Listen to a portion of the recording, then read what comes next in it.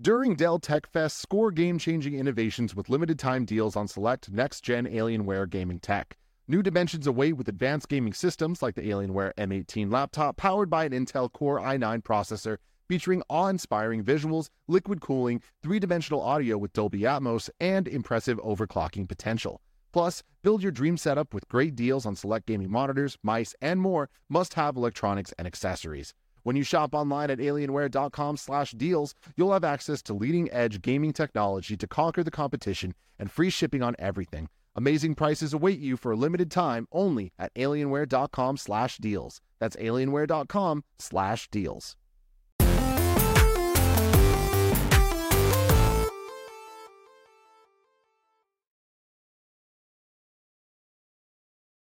Yo, and welcome to Kind of Funny Games Daily for August 25th, 2021. I am your host, Janet Garcia, and joining me is Andy Cortez. Que pinchonda. What's good? What's good? It's another Minority Report. It is 2 weeks in a row. And here's the funniest thing about all this. Well, I'm sure you'll get into the news. We'll talk about that funny thing later in the news, I'm sure, Janet. Why? What's up? Blastoise is now part of Pokemon Unite. Isn't that crazy? Oh, no, I don't have that in there. That's great. No, please. Shit, like, when did this happen? I'm just scrolling through the internet at night or earlier this morning because, you know, sometimes I wake up at 6 in the morning, 7 in the morning for no reason. As one does. And I'm scrolling through and I see Blastoise doing cool moves in Pokemon Unite. And I'm just like, oh my God, that's so wild that last Wednesday I'm up here saying, where the hell's Blastoise at? The people want Blastoise. You did it. And look at that. It took a week of development time, but it's here now. On behalf of the community, we willed Blastoise. Congratulations, everybody. Give it up for yourself. Who's to say what's going to come out of this one now as a result, since we obviously have direct control over the news, which brings me to today's stories, which include Halo Infinite's leaked release date, Activision Blizzard allegedly withholding and suppressing evidence, IGN republishing its post on Palestine, and more, because this is Kind of Funny Games Daily, where each and every weekday at 10 a.m. live right here on twitch.tv/kindoffunnygames. If you're watching live, you can correct us wrong when we get stuff wrong by going to kindoffunny.com/you're wrong. If you don't want to watch live, you can watch later on youtube.com/kindoffunnygames, roosterteeth.com, or listen later on podcast services around the globe by searching for Kind of Funny Games Daily. To be part of the show, head over to patreon.com/kindoffunnygames, where bronze members or above get to write in, and silver members or above get the show ad-free, along with the exclusive daily post show. Some housekeeping for you. Thank you to our Patreon producer, Blackjack. Today we're brought to you by DoorDash, Away, and Amazon Music, but we'll tell you about that later. For now, let's begin what is and forever will be the Roper Report. It's time for some news. We have 5 stories today. Kicking it off with Halo Infinite December 8th release date will reportedly be announced today. This comes over from The Verge, which writes, Halo Infinite will launch on December 8th. The date appeared on the Microsoft Store today and will likely be officially confirmed later today during the opening of Gamescom. A source familiar with Microsoft's plans tells The Verge that December 8th is accurate.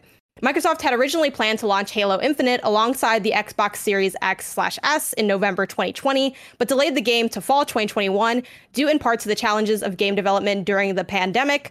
Halo Infinite's development has clearly been bumpy, and Microsoft even assigned Bungie veteran Joseph Staten to head up game development nearly a year ago. While we haven't seen a great deal of the campaign gameplay since the infamous Craig meme was born last year, the first multiplayer, who could forget, the first multiplayer technical preview looked and felt just like what Halo fans will have been enjoying playing. The official launch date comes just days after 343 Industries revealed Halo Infinite won't launch with the campaign co-op and Forge. Cooperative play with friends should arrive in Season 2 of Halo Infinite, approximately 3 months after launch, and the Forge mode, which is what allows players to customize and share maps, won't arrive until Season 2 of Halo Infinite, around 6 months after launch. Halo's campaign, co-op, and Forge mode are popular parts of the franchise, so the news understandably disappointed fans, but the main Halo Infinite campaign and multiplayer mode is launching on December 8th, so fans will get a taste of new Halo in less than 4 months. Does this alleged date surprise you? Is it a win? Is it still like not that great because it's missing stuff? What's your read on it?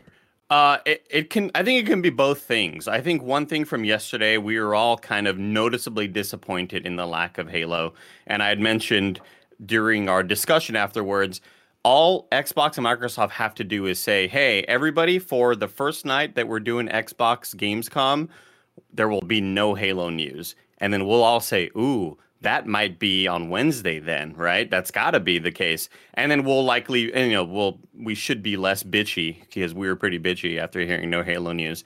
I think there are different degrees of good and bad with this. I'm excited that we're actually getting a date. I'm excited that they're sticking to it.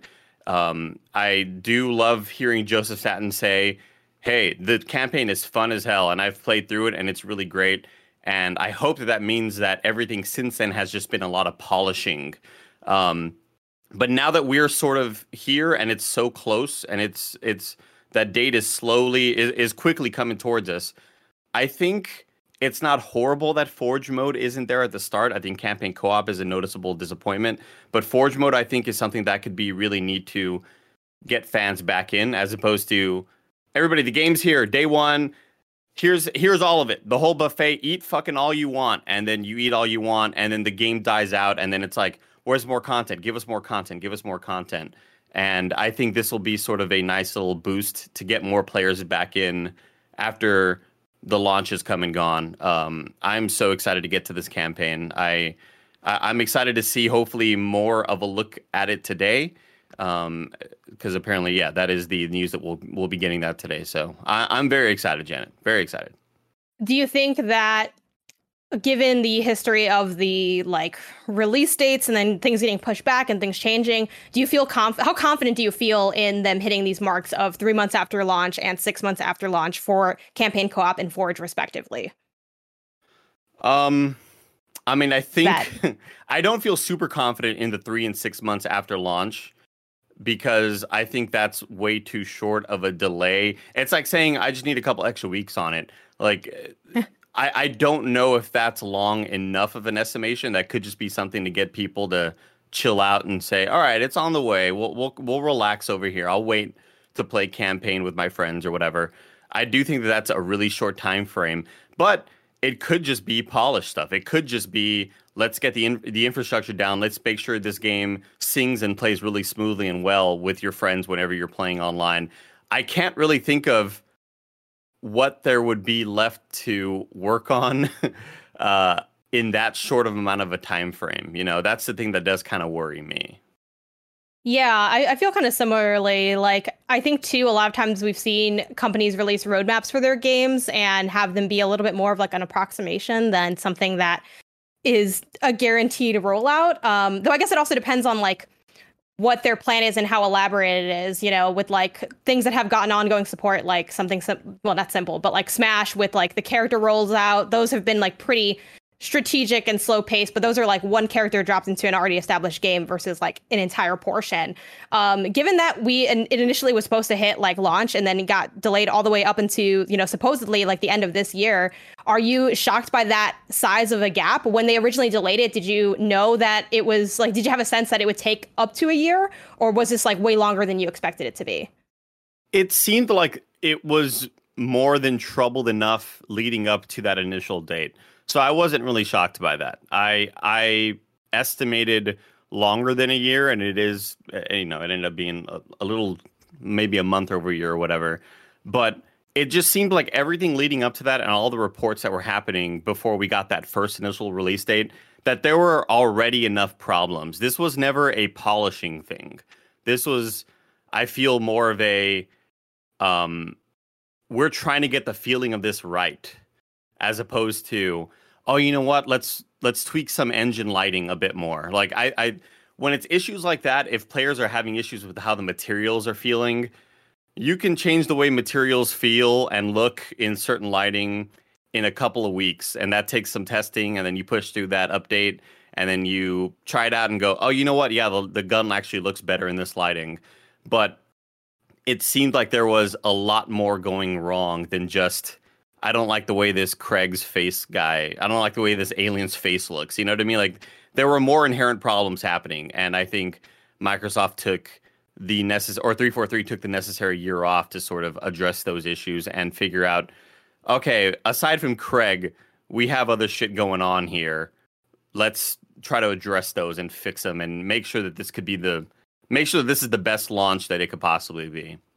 Yeah, I kind of get the sense that like they had a plan in place and were like moving towards that, and they're like, okay, let's show off the game. And then when that initial reception was so negative and layered, I think it kind of it seems from the outside looking in that it kind of forced them to take a step back and say, okay, maybe this isn't as ready as we thought it was, or for all we know, like maybe there were people on the team who were like, no, man, it's not ready, and they're like, nah, it's good, they're gonna love it, it's Halo, and then it didn't end up, getting received the way they expected. Now it's interesting because I think visually, a lot was left to be desired, but that initial showing with the combat and kind of going through the different areas and showing you how you might, traverse this open world and shoot some grunts here, take this lift up, fight these larger enemies. Here's this new weapon. Here's this grapple hook. I think they showed what they needed.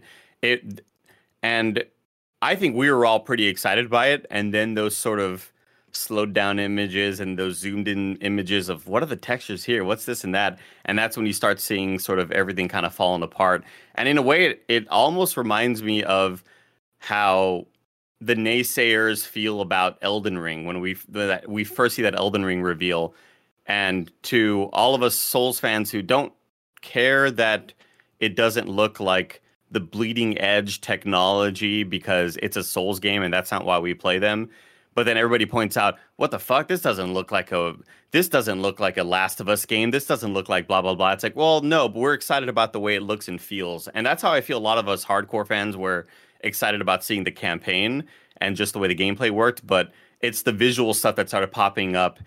And I think it got a little too much that it really deserved. But I'm glad that they did take a step back and say, hey, you know what? Yeah, let's go back and fix these issues.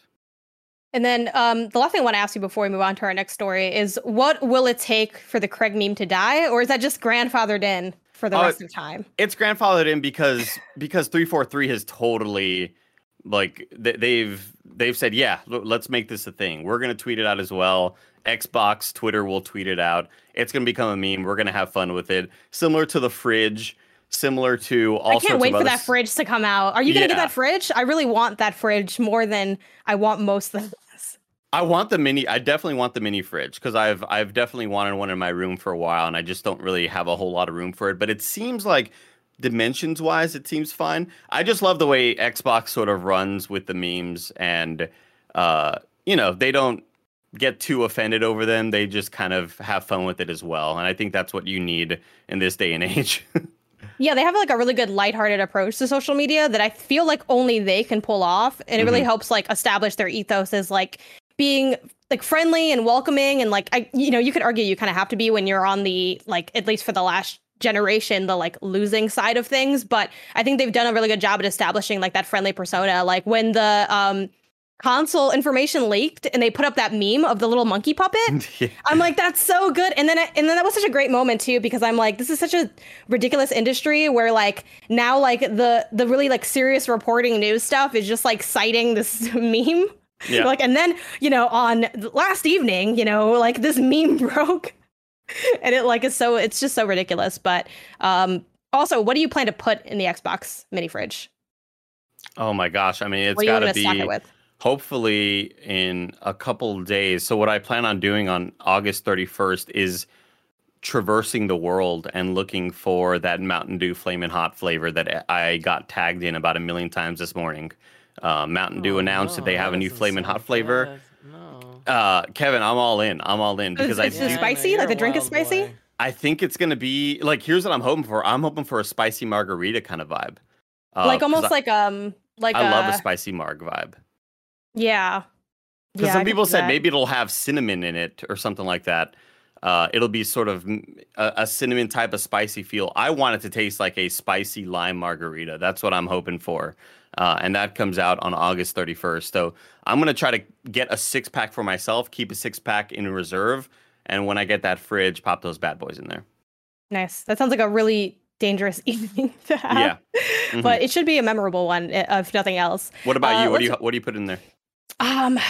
Probably beer, honestly. Okay. Like I like to, or maybe a couple sparkling waters, like some LaCroix. And for beer, probably like hazy IPAs or something. know Maybe a what? couple snacks in there.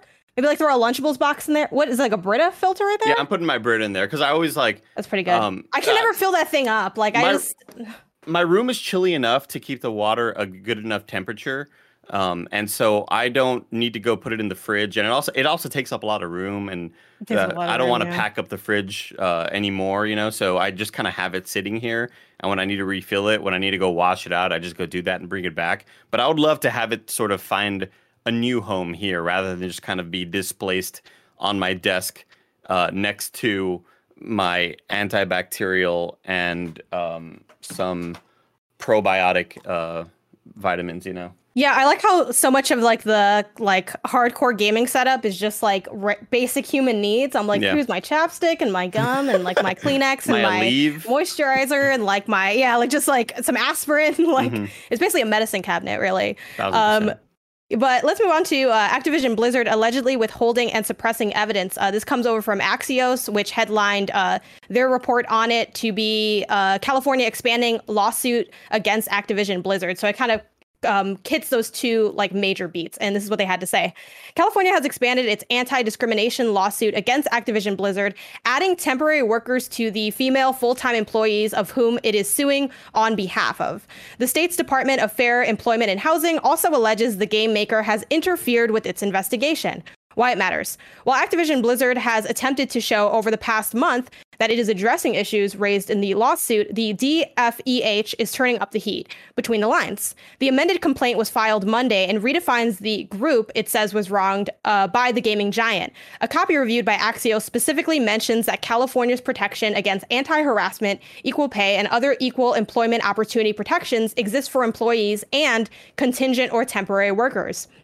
Throughout the lawsuit, the word employees has been changed to workers in reference to harassment, sex discrimination regarding pay, and other allegations. The DFEH also says Activision Blizzard has stymied its efforts through NDAs, requiring employees to speak with the company ahead of contacting the DFEH, and its involvement with Wilmer Hale, a law firm the game maker said will investigate misconduct issues. The suit claims that this directly interferes with the DFEH's ability to, quote, investigate, prosecute, and remedy workplace discrimination and harassment violations on behalf of employees and contingent or temporary workers.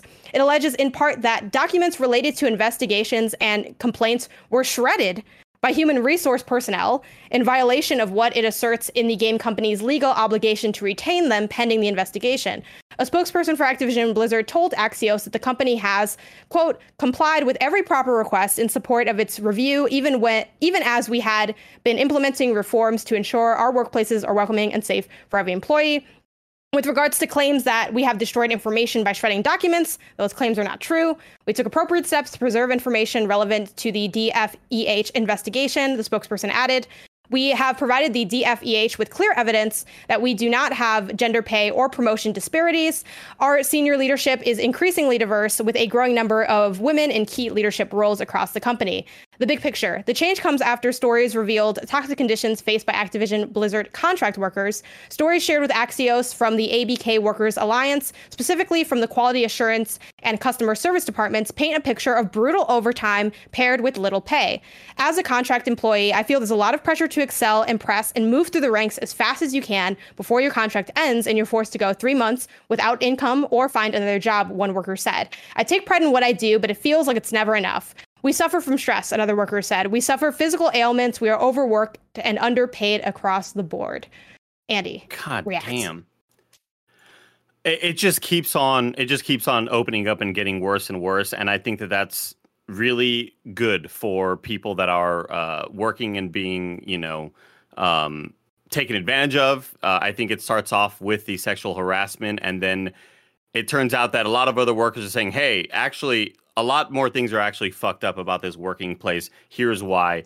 The destroying of evidence, I know that they are declining that, but if that's true at all, it seems like I've seen a lot of people on Twitter, a lot of employees for Activision actually speaking out and saying, this is so fucked up, we're going to continue fighting this.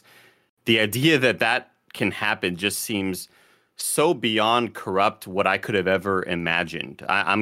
This is absolutely wild. I don't know. I feel like this story is going to keep on unfolding. We're going to get more and more developments out of it, but it is not great what is happening over there with Activision Blizzard.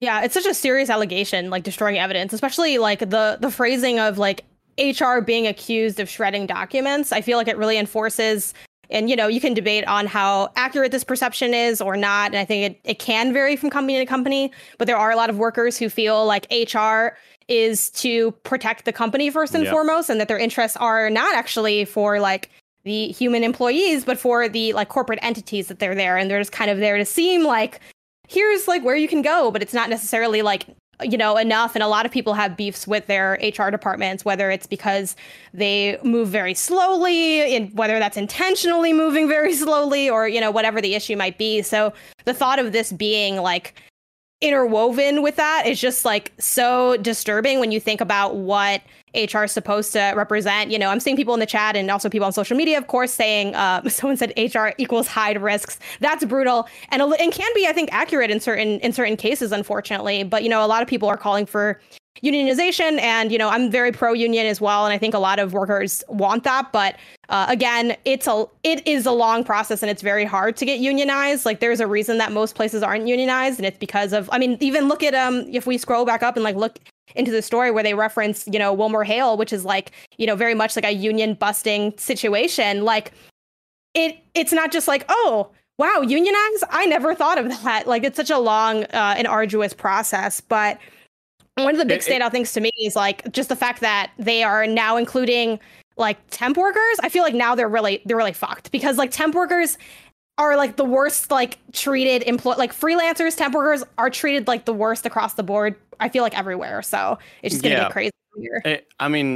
It was always very scary in the short amount of time that I was in game dev, wondering if I am gonna get laid off, I hope that I have enough savings to hold me off until the next contract, until the next place I have to go. I hope I have enough money to move and put down a down payment or put down the first month's rent on a new apartment in a new city where I might hopefully have to move.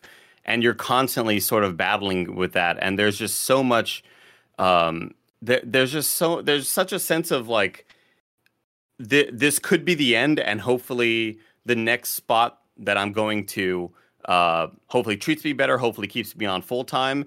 But it is one of those sort of toxic ideas that you are privileged to be in this industry, and it is a blessing to be in this industry. So take what you can get. And the idea that, HR is supposed to be there to sort of give you a feeling of trust, and the idea that any of this can happen, the idea that evidence can be shredded, the idea that HR is also protecting, the interests of the corporate sort of structure up top, is really just, we've kind of known these things, but to see it so blatantly out in the open is just really kind of a bummer. And I hope that the evidence shredding is not true, but I will tend to stand with the workers and see what they say on Twitter. And if they are leading towards it being true, that I'm going to believe them for sure. Yeah, it's definitely why I fall in line too. I'm pretty much extremely skeptical of like any corporate statements ever in general, especially like I think it's something like this that's become so heated and so extreme. I think we have to like really, I feel like everyone is taking in the gravity of the situation, but at the same time, it's like, this isn't, a few worker complaints, like a small settlement situation. This is the state of California coming down and being like, yo, it's fucked up over here. Like, this is straight up illegal. It's not like, oh, they didn't really treat me well, but it's kind of great. It's like, this is like infringing on like laws and protections that we have in the way that we operate in terms of employment across the board. And yeah, you're right. So many people do have that attitude of, oh, well, like it's such a dream job, or it's so great, or like, people try to use these like straw man arguments to say like, oh, well, what about this random unrelated worker oppression happening over here? I'm like, that's fucked up too. Like, it's all bad. And I'm glad that at least I'm seeing the vibe I get from like somewhat public discourse. So granted, my feeds are obviously curated to see like non-head ass takes, but I've seen a lot of people just be like, wow, I feel like it's so crazy. Even the people that are like, that tend to be sort of head ass or a little corporate, or like, yeah, this is wrong, because that's how extreme it's gotten. Why? Like, what? Yeah, it is so sad and annoying to see people say, look, I worked in oil rigs and I worked in fucking 3,000-hour weeks or whatever it is. Like, okay, well, don't. You should also not be doing that. Like, I don't know why you feel proud of being taken advantage of. You shouldn't want anybody to be taken advantage of. I've never understood that sentiment. And I think a lot of it is just that people are taught to work as hard as they can until they, bust their body down and they're just broken down by the American dream, like the bootstraps, like, yeah, like just if you work really hard, like that's, and I think that's what stood out so much to me about like these contract workers saying like, I'm working so hard and like it's not enough and I'm stressed and I'm like, I think mentioning too like the physical element again, I think a lot of people might scoff at that to be like, oh, like you're just sitting at a desk, like it hurts. Like I have written and worked so hard that I feel physical pain and have had to like struggle to like, do I push it a little further or do I pull back because I don't want to get so injured that I can't do my job anymore? Like these are like real things that happen. Like I know so many, on the media side of things, like writers and critics that have gotten like carpal tunnel or versions of it just from overworking. And then people will still be like, oh, like what's the big deal? Anyway, but I feel like we're both on the same page with it, but this is just wild. And I'm so glad that like Axios was able to bring this to light because I feel like it's such a huge development. And, unfortunately, a lot of times these kind of stories can get buried when we have stuff like Gamescom going on in the background. So, I thought I would highlight that. And again, Axios required reading. It's like one of my favorite places to go every week. They have so many like great articles and they make it very like bullet pointed and succinct. And they like, it's just very phenomenal wrap ups they have going on over there.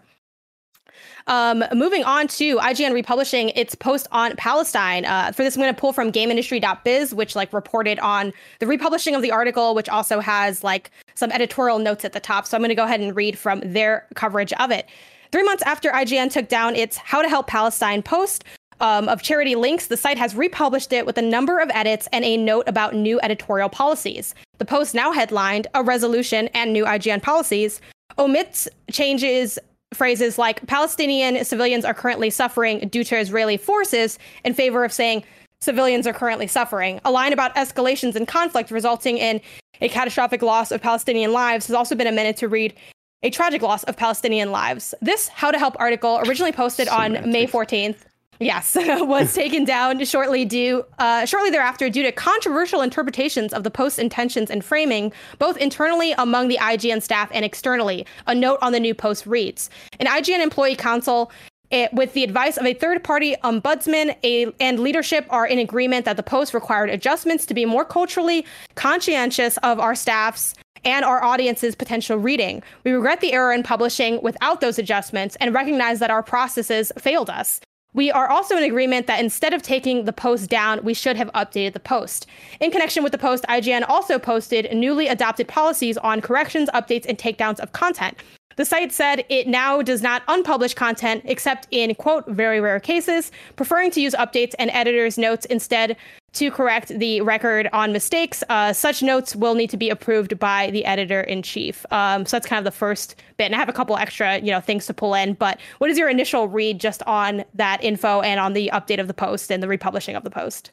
I'm glad that it happened because honestly, this is one of those things that I had forgotten about. With everything else that has happened in this industry, this is one of those stories that can kind of get forgotten about. And I'm glad that they followed through with it because they could have, I think, very easily not done so, and we would not have remembered it. And hopefully a couple of IGN employees may have spoken out about it, and that may have brought it to back into sort of our consciousness. But the idea of them doing this, I think, is a very good thing overall. And again, I just feel like this industry can sort of feel like bad news 24/7. And something like this, I think, having the workers say, we want to be represented a little bit better, I think is just very important. Yeah, and for this, I want to pull from Rebecca Valentine, who is a news reporter at IGN. Like, she had tweeted out this link and then had like a small thread.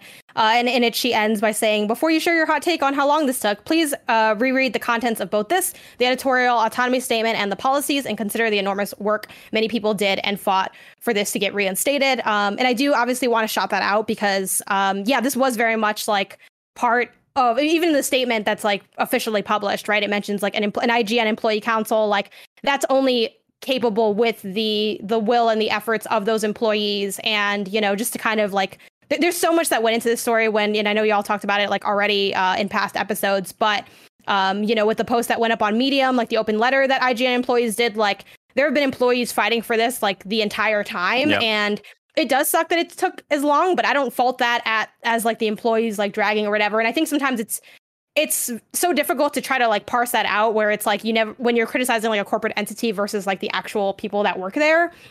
And yeah, I just want to, applaud like the employees' efforts on getting that pushed and making that happen. And it's great to see it back up. Also, the fact that this is extra stuff on top of what their normal job is, what their actual real job is, reporting and I think going that extra mile. This is something that could have, again, people could have given up on, or maybe have taken easier concessions. But the idea that they kept on fighting is just really important and awesome. Yeah, you mentioned like this is like on top of like your regular job. I would hope that like whoever's part of like the IGN Employee Council is getting some level of compensation, because that is inherently more responsibility.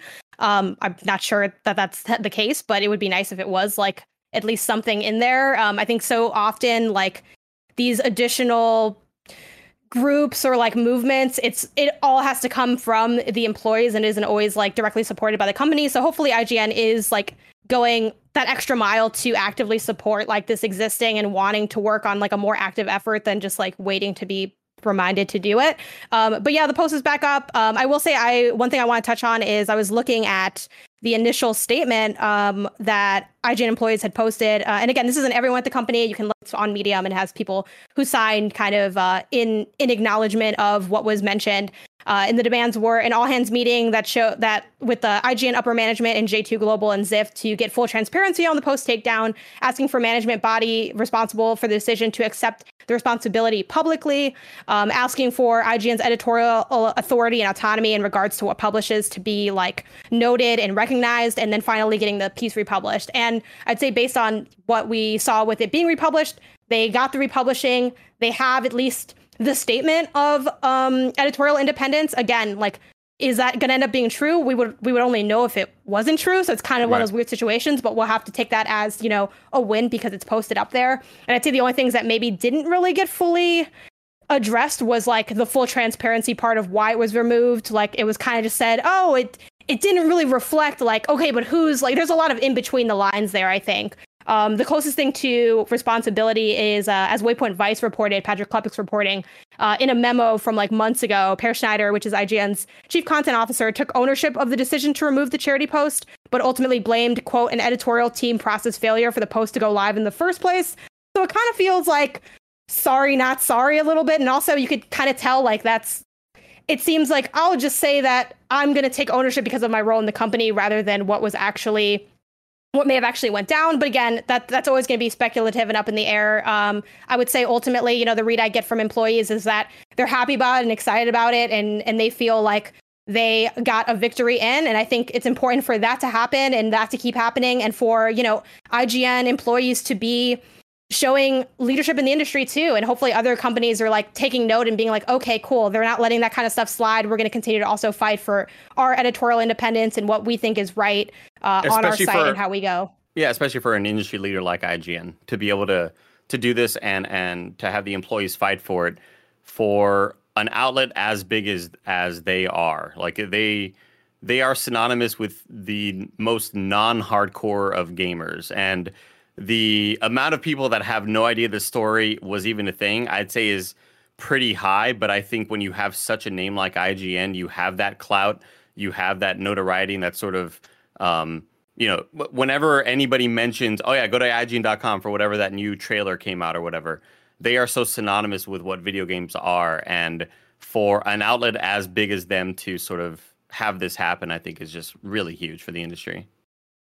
Yeah, I mean, it certainly like made such a shock when it went down. I think especially because like there were other companies that had similar posts and maybe like those were remained. So yeah, it was it definitely was a morale blow, I think, that was felt across the industry. So hopefully, as much as like maybe this isn't the absolute best case scenario in every level, it does have elements of wins in it. It is something that the employees asked for and that they ultimately did get. So hopefully this gets like talked about just as much as the other part, and we can kind of get like that full story of things, and that we don't see these kind of instances or infractions occur again. Because, I think like you said, it's so important that we can look toward a site like IGN and have that be a place where like the editorial authority of those writing are respected and upheld and everything like that. And again, man, unions, right? Like just across the industry, there's so many. It's the wild west in both media and development, and I think that's what kind of the dark part that unifies us all together in this. But again, a win's a win, and it's nice to see that this finally ended up happening because, like you said, I think a lot of people kind of forgot about it, and I certainly was wondering, like, I wonder if we're going to hear about this. So to finally get info on it is so cool and so great to see for that staff. Before we continue on to our next story, let's go ahead and get a word from our sponsor. This episode is brought to you by Away. Whether it's just a trip to the grocery store, a weekend away, or an extended stay with your friends or family, we're all stuck navigating the current weirdness of travel. But no matter what you're up to, Away's suitcases, bags, and accessories all come in a variety of colors, sizes, and materials to always have your back. I've been a huge fan of Away forever. It's all I travel with. It's my favorite luggage. Once you get it, it transforms your life, transforms your travel's experience. So high quality, so beautiful, so aesthetically pleasing. Just a big fan overall. Every suitcase comes with a fancy schmancy interior organization system with a compression pad to help you fit more in, which I've had to do many times. Away suitcases also come with the smoothest rolling reels I've ever seen on a suitcase. Honestly, it's fun to just roll it around because it is so smooth. A TSA approved combination lock, a laundry bag. It's literally everything you'll need in a suitcase and more. Start your 100-day trial and shop the entire Away lineup of travel essentials, including their best-selling suitcases at awaytravel.com/KFGD. That's awaytravel.com/KFGD. Next up, shout out to Amazon Music. Amazon Music has more than 10 million free podcast episodes to listen to, including this show and all of the kind of funny shows. Go check them out. But it's not just for listening to podcasts. Amazon Music has thousands of music stations and top playlists to stream for free. No matter what you're listening to, you can go hands-free with Alexa. You can get the app and enjoy free listening anywhere on any device. There's no credit card or subscription required. Amazon Music's great. I've been using it for a while. Love listening to podcasts. If you've never tried Amazon Music, what are you waiting for? You're going to love it as much as we do. Start listening for free today. Head over to amazon.com/KFGD. That's amazon.com/KFGD to stream thousands of music stations and over 10 million podcast episodes for free. Amazon.com/KFGD. And finally, shout out to DoorDash. Did you forget that one thing at the store? Now you can get snacks, drinks, household essentials in 30 minutes with DoorDash. Dinner? Check. Deodorant? Check. Morning pick me up from Dunkin'? Check. Get everything you need whenever you need it with DoorDash. DoorDash connects you with the restaurants you love right now and right to your door. I love DoorDash. I've been using it forever, especially during this whole situation we're in, and it's been fantastic. Not needing to worry, not needing to go out places, just boom. Restaurant food being brought right to me. Me and Gia having a great time eating it. For a limited time, you guys can get 25% off and 0 delivery fees on the first order of $15 or more when you download the DoorDash app and enter code GAMES2021. For Canadian listeners, use code GAMESCA. That's 25% off up to $10 value and 0 delivery fees on your first order when you download the DoorDash app in the App Store and enter code GAMES2021 in the US and GAMESCA in Canada. Don't forget, that's code GAMES2021 or GAMESCA for 25% off your first order with DoorDash. Subject to change, terms apply. All right, let's talk about Xbox xCloud coming to console. This comes over from The Verge, which writes, Microsoft is bringing its Xbox Cloud Gaming xCloud service to Xbox One and Xbox Series S/X this holiday. The integration of xCloud, I mean, there's so many like X's in this. There's just every SKU. The integration of xCloud will let Xbox owners simply click play on an Xbox Game Pass game and stream it immediately, allowing players to try games before they commit to the often hours-long process of downloading big titles. More than 100 Xbox Game Pass titles will be available as part of this initial xCloud integration, and Xbox players will be able to try games as they wait for them to download fully. The xCloud integration also lets Xbox players jump into multiplayer games as soon as friends send an invite, avoiding having to wait for the install to complete. Microsoft will update its Xbox dashboard on Xbox One and Series S/X consoles to include a cloud icon to show which games can be instantly streamed. Much like the rest of Xbox Cloud Gaming, the streams will support up to 1080p and 60 FPS, so it won't be a replacement for those with 4K TVs just yet. Microsoft is very much marketing this as a try before you download type service. As this is also arriving on Xbox One, this does mean that Series S/X exclusive games such as Microsoft Flight Simulator and The Medium will also be available on older Xbox One consoles soon. Microsoft isn't committing to a date for Flight Simulator on xCloud just yet, saying it's, quote, coming in the future. The new xCloud integration will be available for Xbox insiders this fall ahead of the broader release, and Microsoft plans to announce testing details soon. Do you think this is something that you're going to take advantage of instead, in lieu of just initially downloading the stuff? I love that they are sort of changing the marketing on this and saying try before you buy. Because yesterday we sort of discussed this after we watched that Xbox Gamescom thing.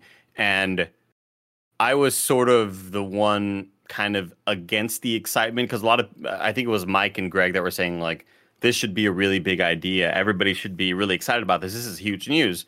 And for me, I've never gotten the performance that I've wanted out of xCloud. It's always felt too laggy for me to ever be sort of a permanent replacement or to even be thought of as, oh, I can game on this in a serious way. And it's always the games we always point to are strategy games or turn-based games or, oh, that game doesn't require a whole lot of like fast twitch muscle responsiveness. I could play that on xCloud. That's great. And that's always sort of the caveat that you always have to throw in. Where I've tried out Celeste on xCloud, it's never felt great. It's always like that game has to be so it sounds button like precise. Yeah.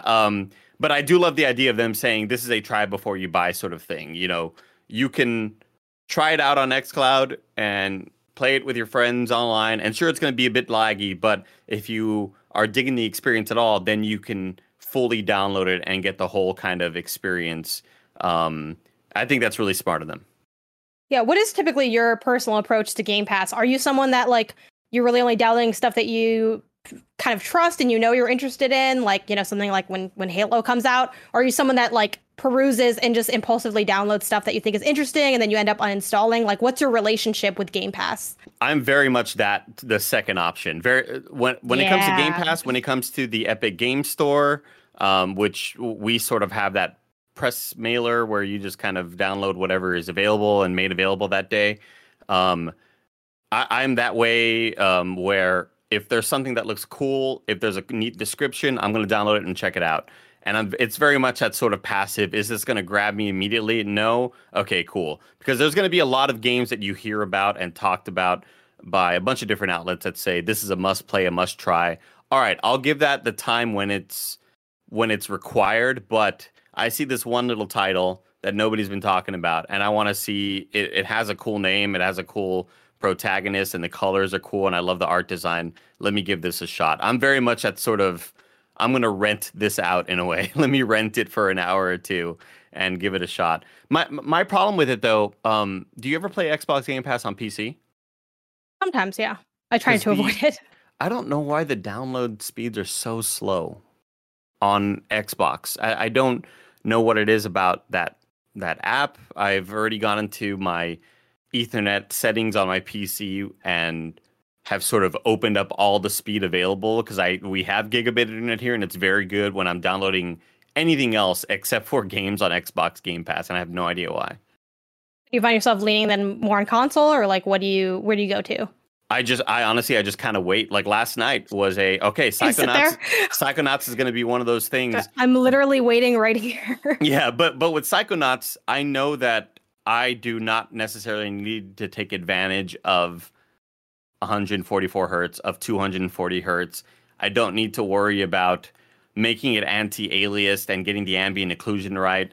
Those games I will reserve for the console if I don't necessarily care about the visual fidelity that much, because let's be honest, Psychonauts not this visual marvel. We're not playing it like it's this new sort of bleeding edge experience. So that one I'm like, I'm gonna download on a PC because I have the cross saving abilities between my TV back here on the Xbox and the PC with my Xbox Game Pass on PC. Let me download it here, but I'll also download it on my console.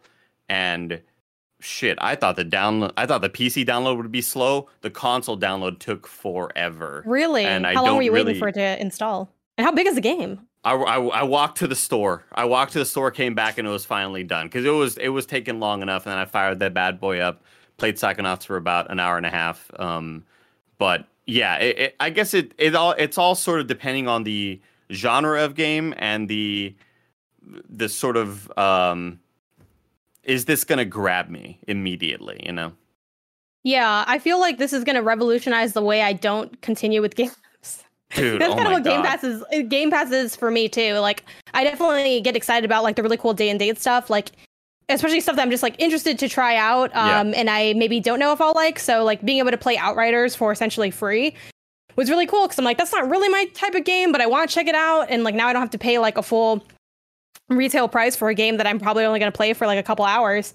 But I, more often than not, am just like, I'll just open it and I'm like, let's just see where the night takes us. And I'll just queue up a bunch of different downloads and jump into them. So the ability to skip the queue up the downloads part and just go straight into the jumping into the game is awesome because like I spend so much time installing and then immediately uninstalling games from Game Pass. Like for me, like what's the last game that you installed and then you're like, never mind, and immediately like, bounced off of? Oh, from Game Pass specifically. Let me open up Epic, the Epic store. But I think one of those could immediately have been because I downloaded Recompile and I really want to try it out because it's got really neat visuals. Did you try it? I have not tried it yet. It's just been sort of sitting there in the queue with 12 minutes and with Psychonauts 2. And then on the Epic store side of things, gosh, what's a game that I downloaded and immediately sort of deleted? It's one of those indie games that was on a few indie showcases. Hell is Other Demons is one of them. Stonefly is one of them. Yeah, Olija. I didn't like Stonefly either. I was like, nah. Olija is one of them. Really? That looked good. Didn't it? It didn't grab me immediately. Down in Bermuda was one of those as well. So there's a lot of these sort of indie titles. This sounds very much like this is a very familiar cue to me. Well, for me, I mean, Janet, I don't want to sort of ruffle any feathers out there in the world of video games, but Axiom Verge 2 may become one of those games. Wow. And that's what I've been hearing. I'm one of the biggest fans of Axiom Verge 1, and 2 is just not doing it for me right now. And I think a lot of it is the change away from, you know, primarily having a projectile-based weapon where you're shooting all sorts of different, it's like going from Contra to going to something completely not Contra to just going to I'm melee based only. We're swinging things. We might throw a boomerang, but we're swinging and we're hacking. And I definitely prefer the shooting of a bunch of different types of weapons in the first video game. I feel like that's a hot take that's cooling very quickly because as soon as the game came out, everyone was like, whoa, wasn't expecting it to come out. And then like the vibe I got was a lot of people were like, I thought I would like this more, but I don't, or like I don't like this as much as the first one. Which you always hate to see in a sequel because you would hope that it'd be an upward progression. But again, it could just be a taste thing too. Maybe there are people that prefer this style to the first one. I haven't played either, so I do want to jump to Axiom Verge 2, and yes, it could totally be one of those downloads and initial like deletions for me on Game Pass specifically. I can't even remember the name of the game. I was trying to Google for it. If anyone in chat knows the name of this game, it is it's like a roller coaster ride simulator, but you can also build the coasters. I have no idea what it's called, and no, it's not Roller Coaster Tycoon. But I was like, this seems like it'd be fun. Like, it's COVID era. We can't go outside. Let's virtually go. I've been like on a virtual like coaster amusement park kick lately. Like I also impulse downloaded. No, it's not Planet Coaster or Coaster Tycoon. I also impulse downloaded. Why does everyone keep saying Planet Coaster, y'all? It's not Planet Coaster. I impulse downloaded like the Disney game too, where it's like a sim of like Disney World. Right. It's so bad. That one's so bad. It like made me feel sick. Like I felt motion sick. Someone said Scream Ride. I think you're right. It is Scream Ride. Yes. I'm pretty sure. I got to Google for it, but like, and it was interesting. Like it was interesting. And hey, it didn't cost me nothing, but the time it took to download. And now we're shortening that time. So this is going to quicken the speed at which I determine what I'm not going to be playing. There's and so many games. I loved the 30 minutes to an hour or so that I played of The Ascent, and I want to dig into that more, but I've heard some bad things about it as well. I want to try out Omno, which is very much up my alley, and everybody's like, dude, Andy, you love the title card hit. Wait till you try out Omno. And it's sort of this little cute dude. It looks sort of like a Zelda-like third-person, cute little stylized game that a lot of companies will sort of resort to if they don't want to spend a shit ton of money on like super realistic graphics or whatever. But I've heard that Omno is a very, very cool little action platformer. I also want to try out Boyfriend Dungeon. I want to try out maybe I just fucking play Hades again and go through all of that because that was such a blast. There's too many video games. We're in a great time aside from all the other bad shit that's happening in the industry. It's like there's fun things to play and the world burns around us. Someone in chat, and sorry, I don't have the name in front of me because it was like a while ago, mentioned like, oh, so it's PlayStation Now. And I think that's such a funny read on it because it's not entirely inaccurate, like the idea of like streaming, right? But I think, again, to your point earlier, like it's about the marketing and how it's sold. Like, you know, the gaming community on the whole is not really ready to embrace streaming as a primary thing. Because like you mentioned, a lot of times, like, it doesn't have what it needs for the games that you might want to play. So kind of selling it in this different angle, now it has like, it's kind of repurposing it for something else. It gets people into it as like things ideally, you know, progress. Maybe we do reach an era where it's indistinguishable. You wouldn't be able to tell if you were streaming a game or playing something that you had fully downloaded. But until we get there, this is like a great fulcrum for like getting folks into that. And I think Xbox has done such a good job messaging all of its services and getting people excited about its services. They're just killing it on that front. And speaking of people that are innovating on their own fronts, we have Arcade1Up unveiling a junior line of cabinets. I think they dropped this like yesterday evening, but they have a Pac-Man mini cab, like a little Pac-Man Junior, but not Pac-Man Junior the game, like a small Pac-Man machine and a Paw Patrol machine. Oh my gosh. They're so cute. They're so tiny. And it's funny because the Arcade1Up cabinets are already small versions of regular cabinets, but this is like even tinier. So like how small can they make these cabinets? So where is Ray Narvaez Jr.? Get Ray Narvaez Jr. on the line, everybody. He's the biggest Paw Patrol fan. And this is really exciting. Kevin as well, who's an avid collector of these little mini cabs. You gonna get one of these, Kev? You gonna get one of these? Nah, I like New Line. It's so small. Look how tiny it is. If you're watching the video version, it's so small though, Kevin. Oh, and it's cute because they have the buttons. The buttons are oversized, so it's easier to grab. It's meant for ages 4 to 8, and they have different game modes. They have like super easy, and normal. So they have like, specifically in the Pac-Man machine, at least, like you have the option for infinite lives, which like on the low, I'm like, bro, you could add that to the adult cabinet too, because I cannot get past. I'll be honest, y'all. I can't get past like the second blue board, and you know, I know it's egregious for people that are like really good at Pac-Man, but yeah, it'd be rough, man. Like I just want to see more of the game, but I'm not good enough to keep going. And the Paw Patrol one is adorable too, and they're both 36 inches tall, and they include like 3 games. I think for the Paw Patrol one, they're all like different like Paw Patrol type IPs, and for the Pac-Man one, it's Pac-Man, Dig Dug, and Galaga, and they all have that. Like, they're also no assembly required, so I'm guessing like the box is bigger because like the traditional Arcade1Up, like I have one of the cabinets, and like the assembly is essentially like screwing together like the slab pieces. It's like comes in a very like thin packaging. So I'm guessing this has even less involved in that. And they're coming out October 15th for the Pac-Man one and November 15th for the Paw Patrol one. And if you're interested, you can go and like sign up on the website for the alerts and everything, because they do tend to like sell out or run out if you're really passionate about getting that initial drop. But I mean, well, neither of us have kids. I don't know. Is this something that what's your take on this? Is this cool? Is this weird? I mean, I think it's cute for people who I already saw some people in chat saying, "Oh, my kid will love this sort of thing." As for me, I collect these Nendoroid figurines, and that's about all that I'll sort of collect. And it's a very like loose definition of the word collect. I'm not trying to get everyone out there. I just, whenever there's a figurine or character that I care about, I'll go for that. But when it comes to items like that, I just don't really have room. I don't have a whole lot of space for them. I would love to sort of get shelves on my wall, but then I worry about earthquakes. I just generally worry a lot about a lot of things, you know? You spend a lot of time being concerned. Mm-hmm. I've had shelves my whole life. Earthquakes never knocked them down. Not the earthquake you're thinking of, Kev. Wait, hold on. I want to show the it's Also, we're 5 minutes until opening night live. Oh. I just want to show these New Wave toys. Arcades are super small. Wow. They're like 1/6 scale. I think they're really cool for display purposes. Like, I have them around. I have a bunch of them that New Wave sent me.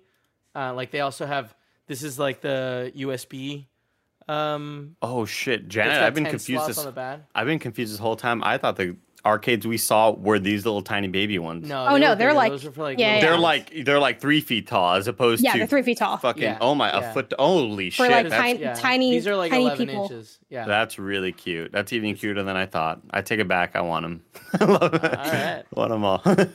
Yeah, but I think this is like it's a fun little market for Arcade One Up to be digging into. And I just like that they, have cabinets that are fairly affordable and just a little bit easier to have around. But getting these mini Pac-Man and Paw Patrol cabinets is so far away. If I want to know what's coming to mom and grop shops today, where would I look? The official list of upcoming software as listed by the Kind of Funny Games Daily Show hosts each and every weekday. Did I read that right? Because I don't have the doc up. You did. Holy shit. And if you didn't, I was going to mention it. Yeah. Today we got Darker Skies on PS5, PS4, Series X/S, and Xbox One. We got Psychonauts 2 on PS4, Xbox Series X, and Xbox One, PC, and Mac. We have Mechterminator? Sure, Nation? Yes, close enough. Xbox One, Murder Mystery Machine, PS4, Xbox One, Switch, PC, Mask of Myths on Xbox Series X/S, Behind the Frame, The Finest Scenery, PC and Mac, and The Legend of Heroes, Hajimari no Kaseki on PC. Do we have any wrongs? If you can pull that up in the doc. And tomorrow's hosts, just so you know, is going to be on Thursday. We have Greg and Tim, and on Friday we have Greg and Blessing. And then coming up next, we're going straight into Gamescom opening night live. But let's check in with those your wrongs before we sign off. Bander SN says Blastos will be coming to Pokemon Unite, but not until September 1st. And Charles J says from Opening Night Live, I keep wanting to say One Night Only. From Opening Night Live pre-show, Drinkbox announced co-op multiplayer for Nobody Saves the World. Woo! Yeah, I'm looking forward to that game. Woo! All right, now it's time for the post show. We're supporters of the silver membership or above on patreon.com/. No, now it's not time for the post show. Never mind. Just kidding. Until next time, it's been our pleasure to